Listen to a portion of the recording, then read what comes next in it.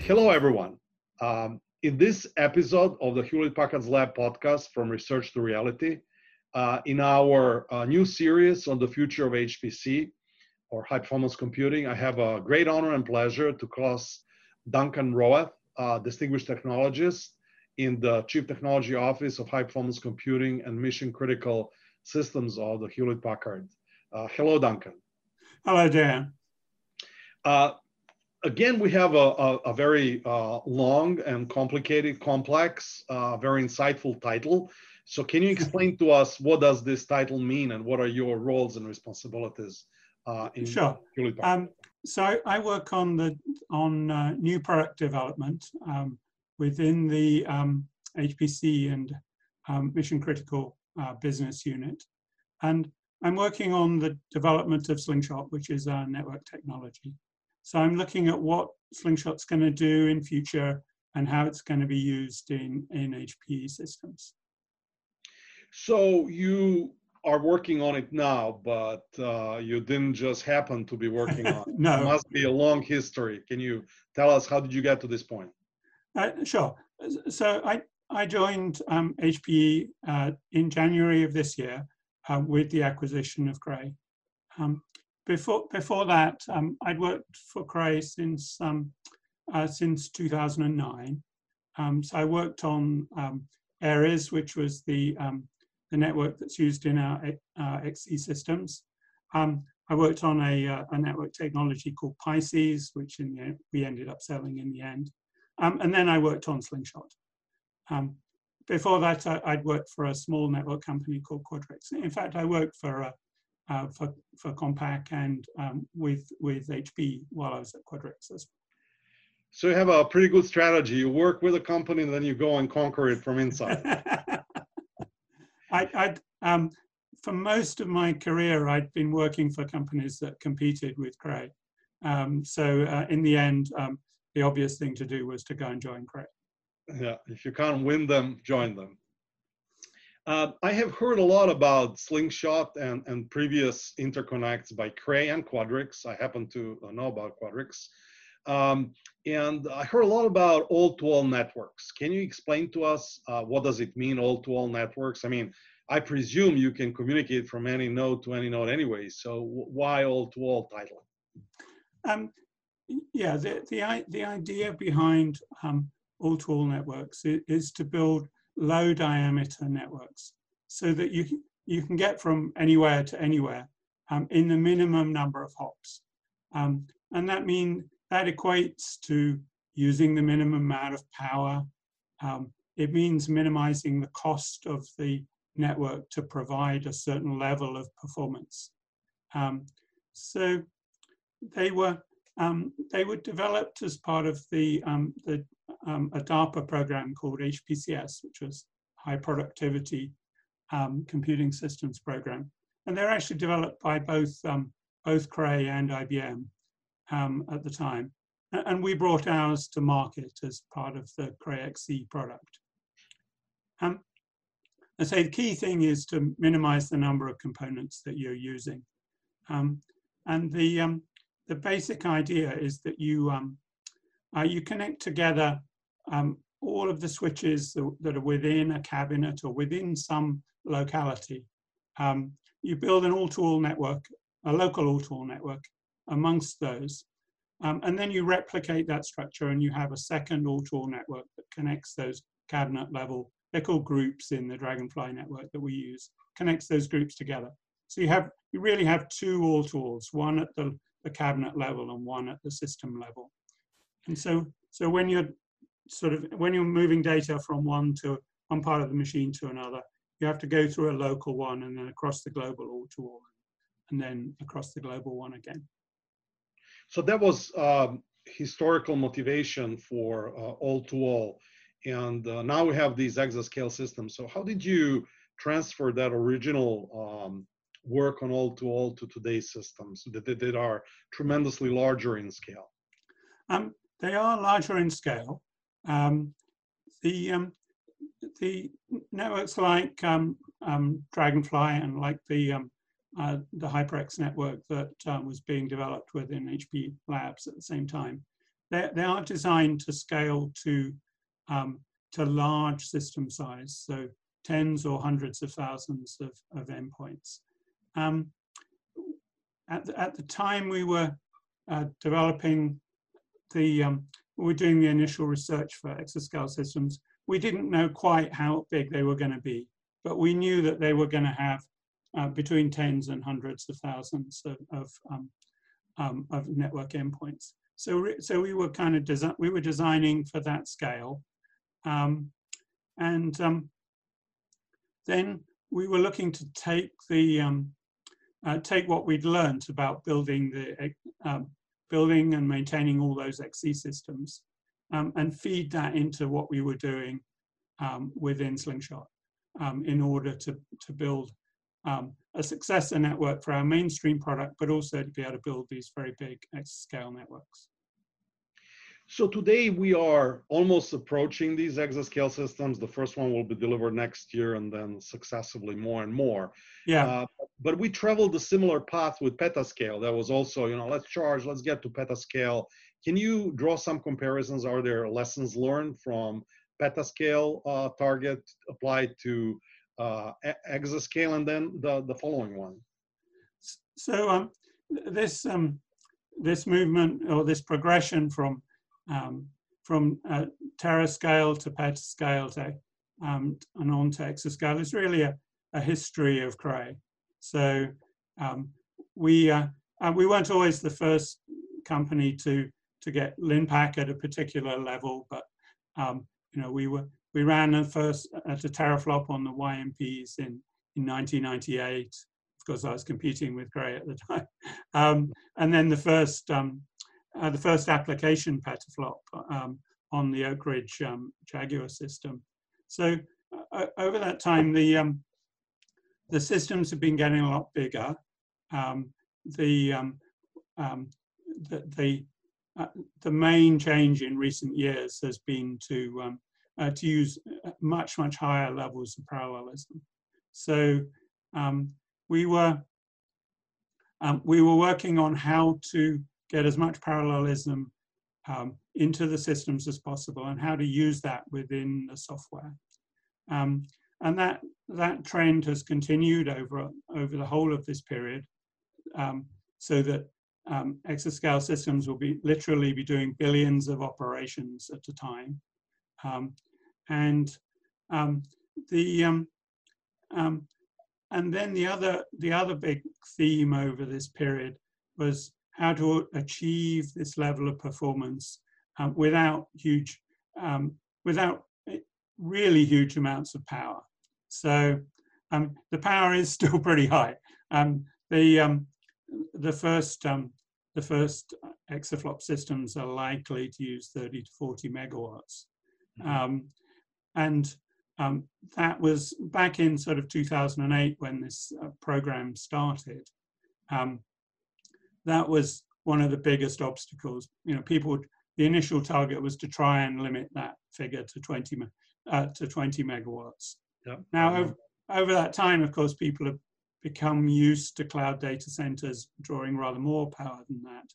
So the power side of things has gone up a bit, but we've still achieved a lot in going from petascale systems drawing maybe 5 or 6 megawatts to 1,000 times that level of performance with 5 or 6 times the level of power consumption. I'd have said parallelism and power consumption were the big themes over all this period. When people talk about exascale, they primarily talk about compute. It stands for yeah. But to get there, interconnect is really critical. So can you explain to us, why is your work on Slingshot essential for reaching exascale? So our job in designing the network fabric is to connect together tens of thousands of nodes. There are a couple of different types of systems that are being considered. Some systems with really quite powerful nodes with many GPUs in each node. and other ones like the Japanese machines with much larger numbers of nodes. But the role of the network is to connect them all together and enable an application potentially to run across the whole machine. Although actually the workload tends to be, it isn't just a single job at a time. Usually there's going to be a range of different jobs running on the machine at the same time. So you have to be able to scale to the maximum system size. And then you have to be able to run a mixed workload. So one in which the network is acting the network is providing connectivity for all of those jobs and is sharing the resources amongst them, handling any of the faults that occur, and preferably not passing those faults up to the software. I mean, the users have got enough hoops to jump through in order to program at this level of parallelism. You want to be able to handle any errors that arise down in the network. So it's those kind of three themes: the scalability, the managing a mixed workload, and fault tolerance that are driving the network design for these big machines. Two things stuck in my mind as you were talking. First, it's a long-term effort. You mentioned people first start talking in 2008, and now it's almost 2021. And the other is not just scaling time, but also scaling the size. We're talking, about hundreds of thousands of nodes one needs to build them. It seems like a huge undertaking across many dimensions. So how do you accomplish that? So the work on designing and building exascale systems in the US was part of a Department of Energy R&D program that's now called the Exascale Computing Program. So this was really what's called a co-design project in the in DOE circles. So this is the system and the processor vendors working together with application developers and researchers in the US government labs. We early off, as you mentioned, this program started in 2009, 2010. I looked out a set of slides that Craig gave at a workshop in 2009 on this subject. So it's quite interesting to look back and see which of the ideas made it into the product. There were a number of different potential designs. At the start of the program, people had some really quite radical designs on what they were going to do or what they hoped to do in these programs. What ended up happening is, you could say it ended up being a bit more conservative, and most of the change, the processes being used the development was more evolutionary. And mostly what changed was the level of parallelism, which of course the network has to deal with and the software has to deal with. There were a number of these different potential designs. And together with the people working in the labs, we started an evaluation as to how well the applications would perform on those different designs. And how new applications which are being written as part of this same program could best use the hardware that's being developed. So that's sort of the co-design process, in that we would be saying to the people in the labs what we could do and what it would look like and how it might be used. And they were providing feedback on things that they liked, but also adapting the way that new applications are written to run well on the style of machine that's being developed over this period. Sorry, go ahead. So initially there was quite a lot of competition in this. One of the good things about the way the US does this work is that, different companies put forward their own ideas about how this should play out.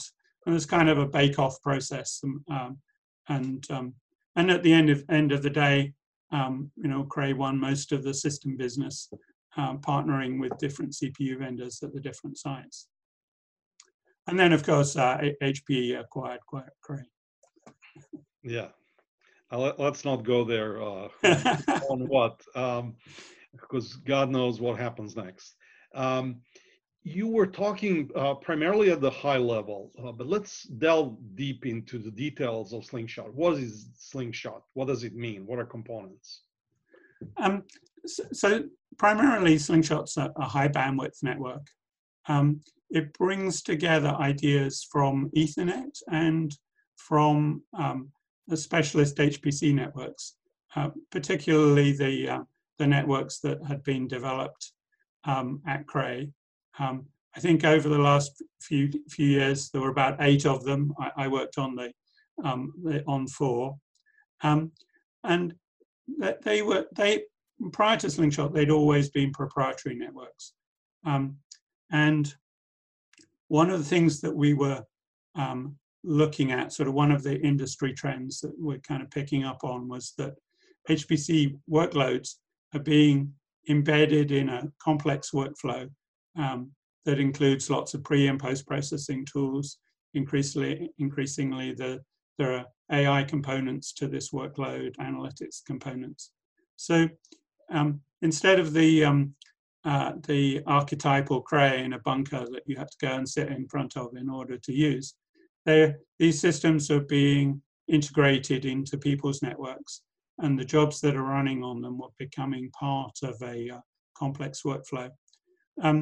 So that's really what made us feel that we needed to build a network that would integrate directly into people's data centers. We'd be able to use it with conventional programming models as well as HPC programming models. So we decided that that when you look at it from the outside, or when you connect anything to it, it's going to be an Ethernet. It's an Ethernet network, and it uses standard protocols. And the special IP that we brought from our background building HPC networks, and that we developed in Slingshot, that's all within the network fabric itself. So we think of them as being large instances of an Ethernet fabric, where the things that we've been developing operate on the inside, and then on the outside they just look like a standard network. You can connect other people's NICs and switches directly up to the ports on a Slingshot network, provided they work at 100 or 200 gigabit. We didn't implement any of the slower speeds. So it appears that we are moving towards open everything, open interconnect in this case, or interoperable with the other interconnects. Certainly interoperable, common physical standards, common APIs for interacting with all of the surrounding components. And then the place where we put our expertise is in how you implement those protocols efficiently within the fabric of the machine. And what are the components of the Slingshot? What are the physical artifacts that you use to run Slingshot? So there are 2 ASICs that we developed. There's a switch called Rosetta and a NIC called Cassini. So these were being developed within Cray, and we're continuing development of them within HPE. So they're named after spacecraft. In fact, spacecraft that have executed Slingshot maneuvers on the way to the outer planets. One of our early meetings was when the Rosetta mission was just about getting to the comet, and its lander was going down on that comet.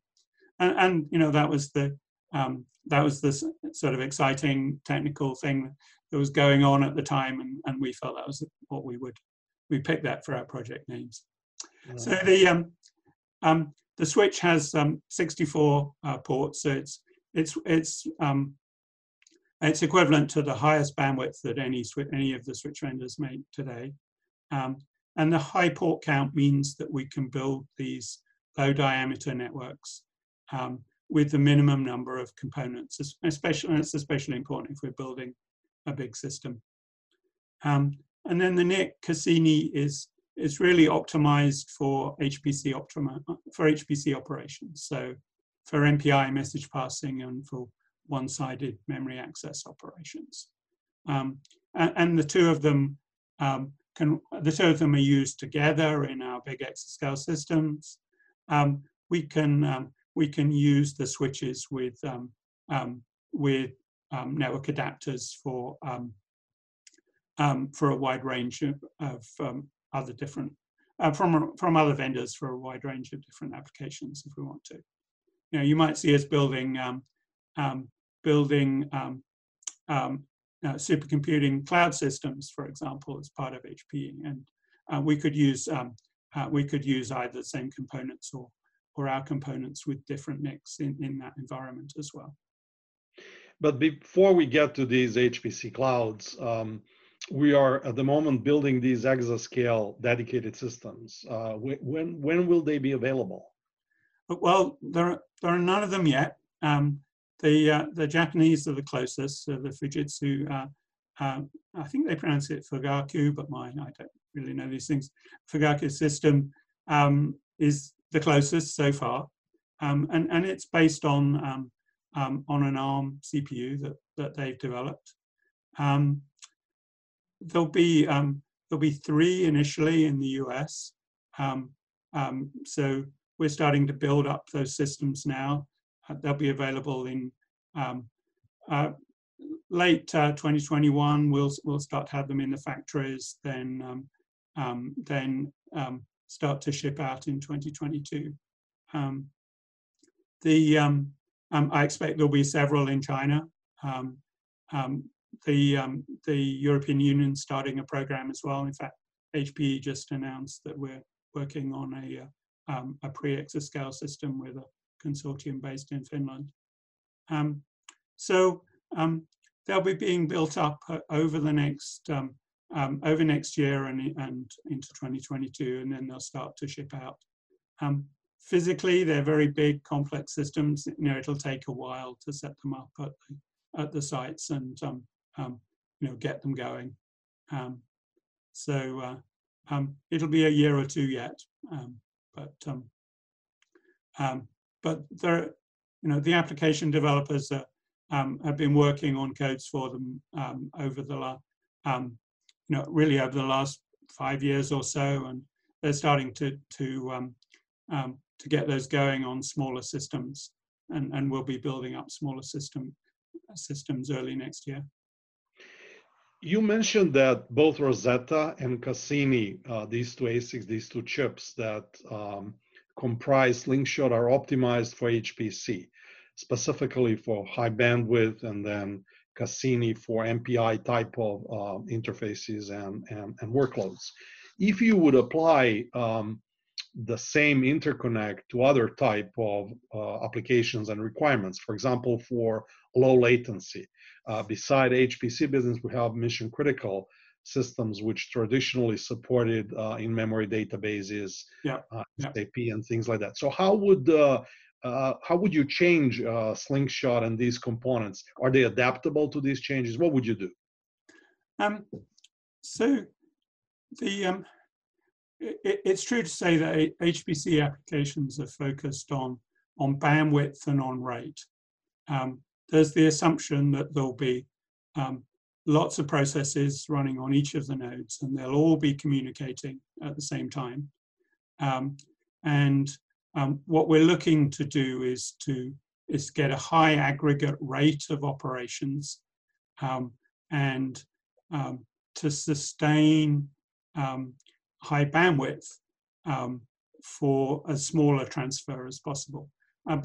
But we have this enormous amount of parallelism, and all of those threads are assumed to be communicating, so sending messages or doing remote memory operations. So it's really an optimization for throughput and for aggregate rate. When you look at the workload of a system as a whole, running a mixture of jobs, then what's really important is the tail latency. So not the best case quiet network latency, but when you're operating the system under load, how well do you, if many HPC applications have synchronization steps, either global synchronization across the code or point-to-point synchronization between processes. And so you want to optimize for the tail latency so that you don't, you're not slowing down the critical path. Because if you have some global reduction, which typically happens every time step in a simulation code, and some of the processes come into that late because they have a high worst case latency, then that slows down the whole thing. So we optimized for rate and for bandwidth, and then for tail latency. So latency under load in a system. If we look at some of the, if we look at the systems like Superdome, that are used for running large in-memory databases, those are a little different in that, and that the optimization is really to get low latency, is to put in extra bandwidth to enable you to get low latency. So you want to be in a position where the best case time for accessing remote memory is achieved a lot of the time. So you're over provisioning the resources to help you achieve the best case performance. If we look to things we're doing in the future, we'll be trying to combine those ideas. So taking some of the ideas that were developed in Slingshot and some of the things that HPE Labs is doing in some of its projects, and bringing those together so that we can build future network technologies that span a wider range of types of applications. It was so interesting as you're talking. I was thinking how much two areas of high performance computing and general purpose computing have been borrowing from each other. This global reduction was borrowed into now MapReduce types of application in general purpose, and then it goes back and forth. And you witnessed these different areas of applications, both in high performance computing and other general purpose, starting from InMOS and transputers over Quadrix and many. Can you reflect? Can you reflect a little bit on this historical path towards today? Well, I mean, I started out doing a PhD in simulation algorithms for theoretical physics, and that was a point in time where neural networks, as deep learning was called at the time, were being developed. I think they've gone through at least 2, maybe 3 cycles of development, and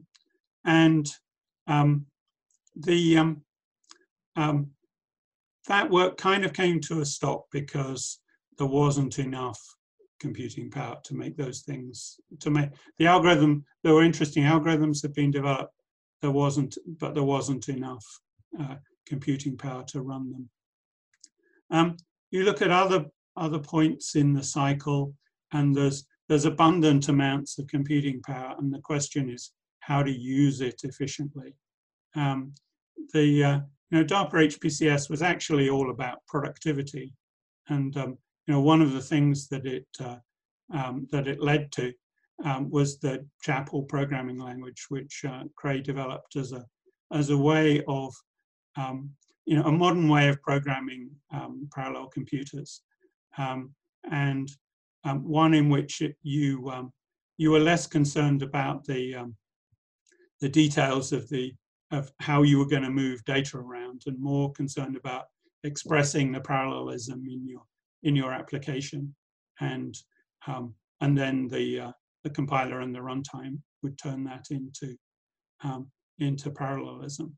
So I think at the moment it is really efficient use of these systems that's the key. We're able to build hugely powerful machines that can execute vast numbers of operations every cycle, and it's a question of how to do that in how to write those codes in a reasonable period of time. Right when I started out, as you mentioned, I started my career working for Immos. In fact, they paid for my PhD, and their novel component, the transputer, was one that sort of combined processing and communication, but both in the hardware and in the programming model. Nobody programs in Occam anymore, but there's this idea about how we're going to use these things efficiently, and what the application interfaces we should use in order to be productive in using parallel machines. This is a really important one. And then it gives the people who are designing a system something to aim at. They can then look at an efficient way of implementing those interfaces. For too much of my career, it's been the other way around, and the hardware people did we did what we wanted to do, and people struggled to program them.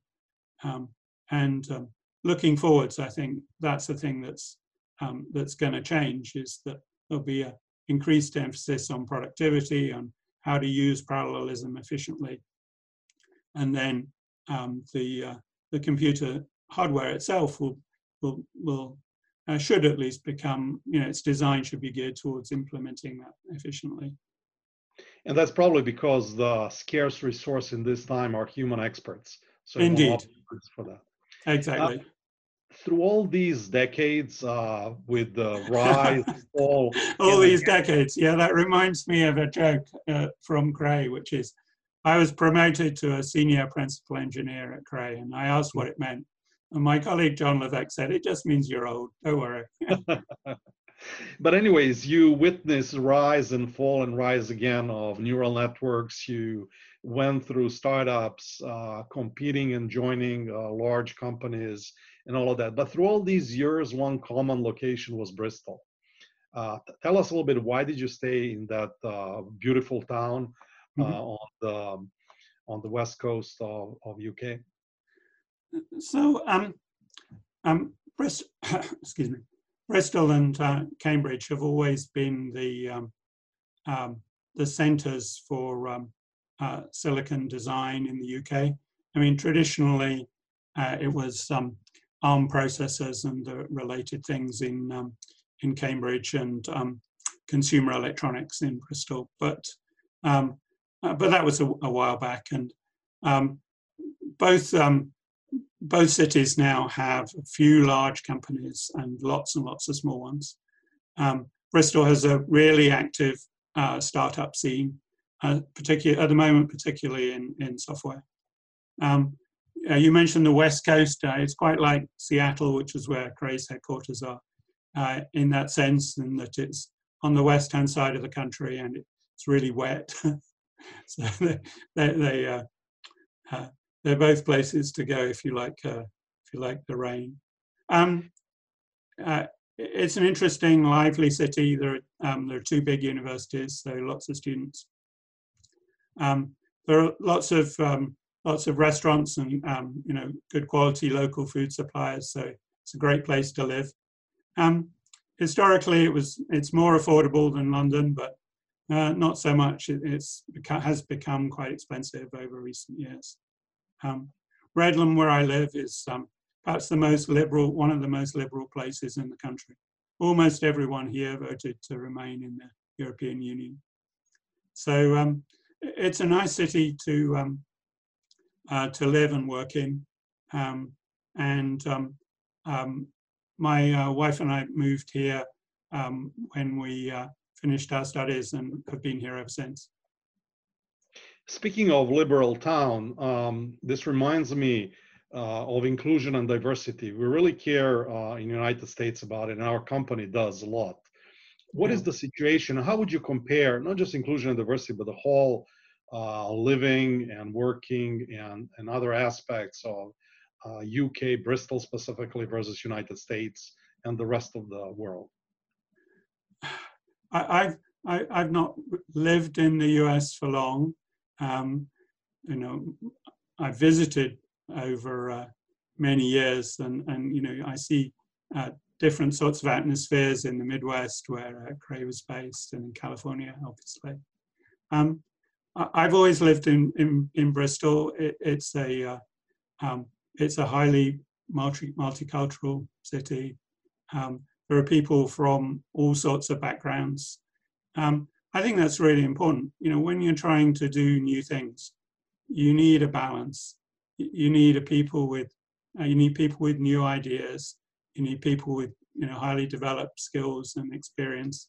You need diversity of all forms. So, you know, we've people on our team who started their careers in animation and in physics and in computer science. You know, we didn't all just come from the same background. Diversity in tech is a big problem. You know, there clearly aren't nearly enough women, and it isn't going to be easy enough. It isn't going to be an easy thing to change. You have to get people interested early. You have to maintain their interest through school and university. And you have to show them this is an attractive career to be working in for their lives. So I think if you can show them an interesting, diverse working environment, you know, lots of interesting people, good career path, whatever their background, you know, that's what'll bring a broader range of people into tech. One of the things I was going to say is you notice when you come to HPE from a small company, series of small companies really. I mean, Cray had 1,200 people when I joined, and you know, it was by far the biggest company I'd ever worked for. But you come into HPE and you see the huge effort that's being made on inclusion, and also on things like you know, charitable work and charitable giving. It's a very positive thing about working for HPE. I'm glad to hear that you share our perspectives. How do you diversify your daily life? I mean, we are geeks, you know, we are enamored with technology, but you know, you can't do it in and out for 50 years. You have to do something else as well. How do you recharge? What else do you do? Yeah, I'm not one of the more geeky people I know. I mean, you know, I try and keep that sort of thing for work. We live in a nice Victorian house. In fact, it was built in 1865. So it's got lots of space, but it also means there's lots of maintenance to do. You know, if I'm not doing computer maintenance, I am doing house maintenance. There's enough space for three of us to be working from home at the moment. My son's living in the south of France, but he's been back with us on and off during lockdown. And my daughter's living in Manchester at the moment. So if I'm not working, you know, at the moment I'm here most of the time. I'm probably cooking. It's a good way to relax. I'd like to be traveling a bit more, but you know, that has to be on hold for a while.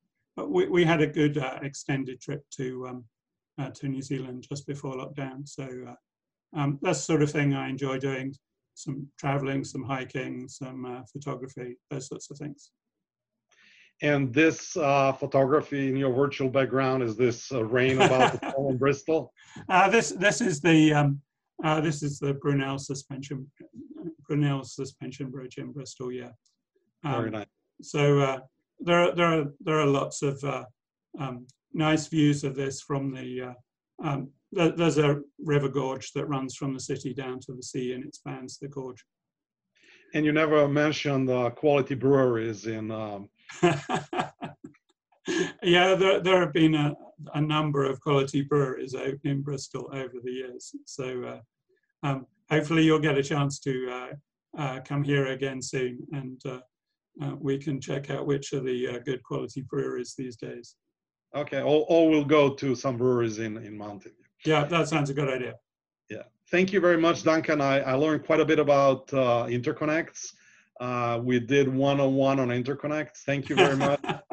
And also other perspectives were quite insightful. Thank you. Okay, good to speak to you, Dan.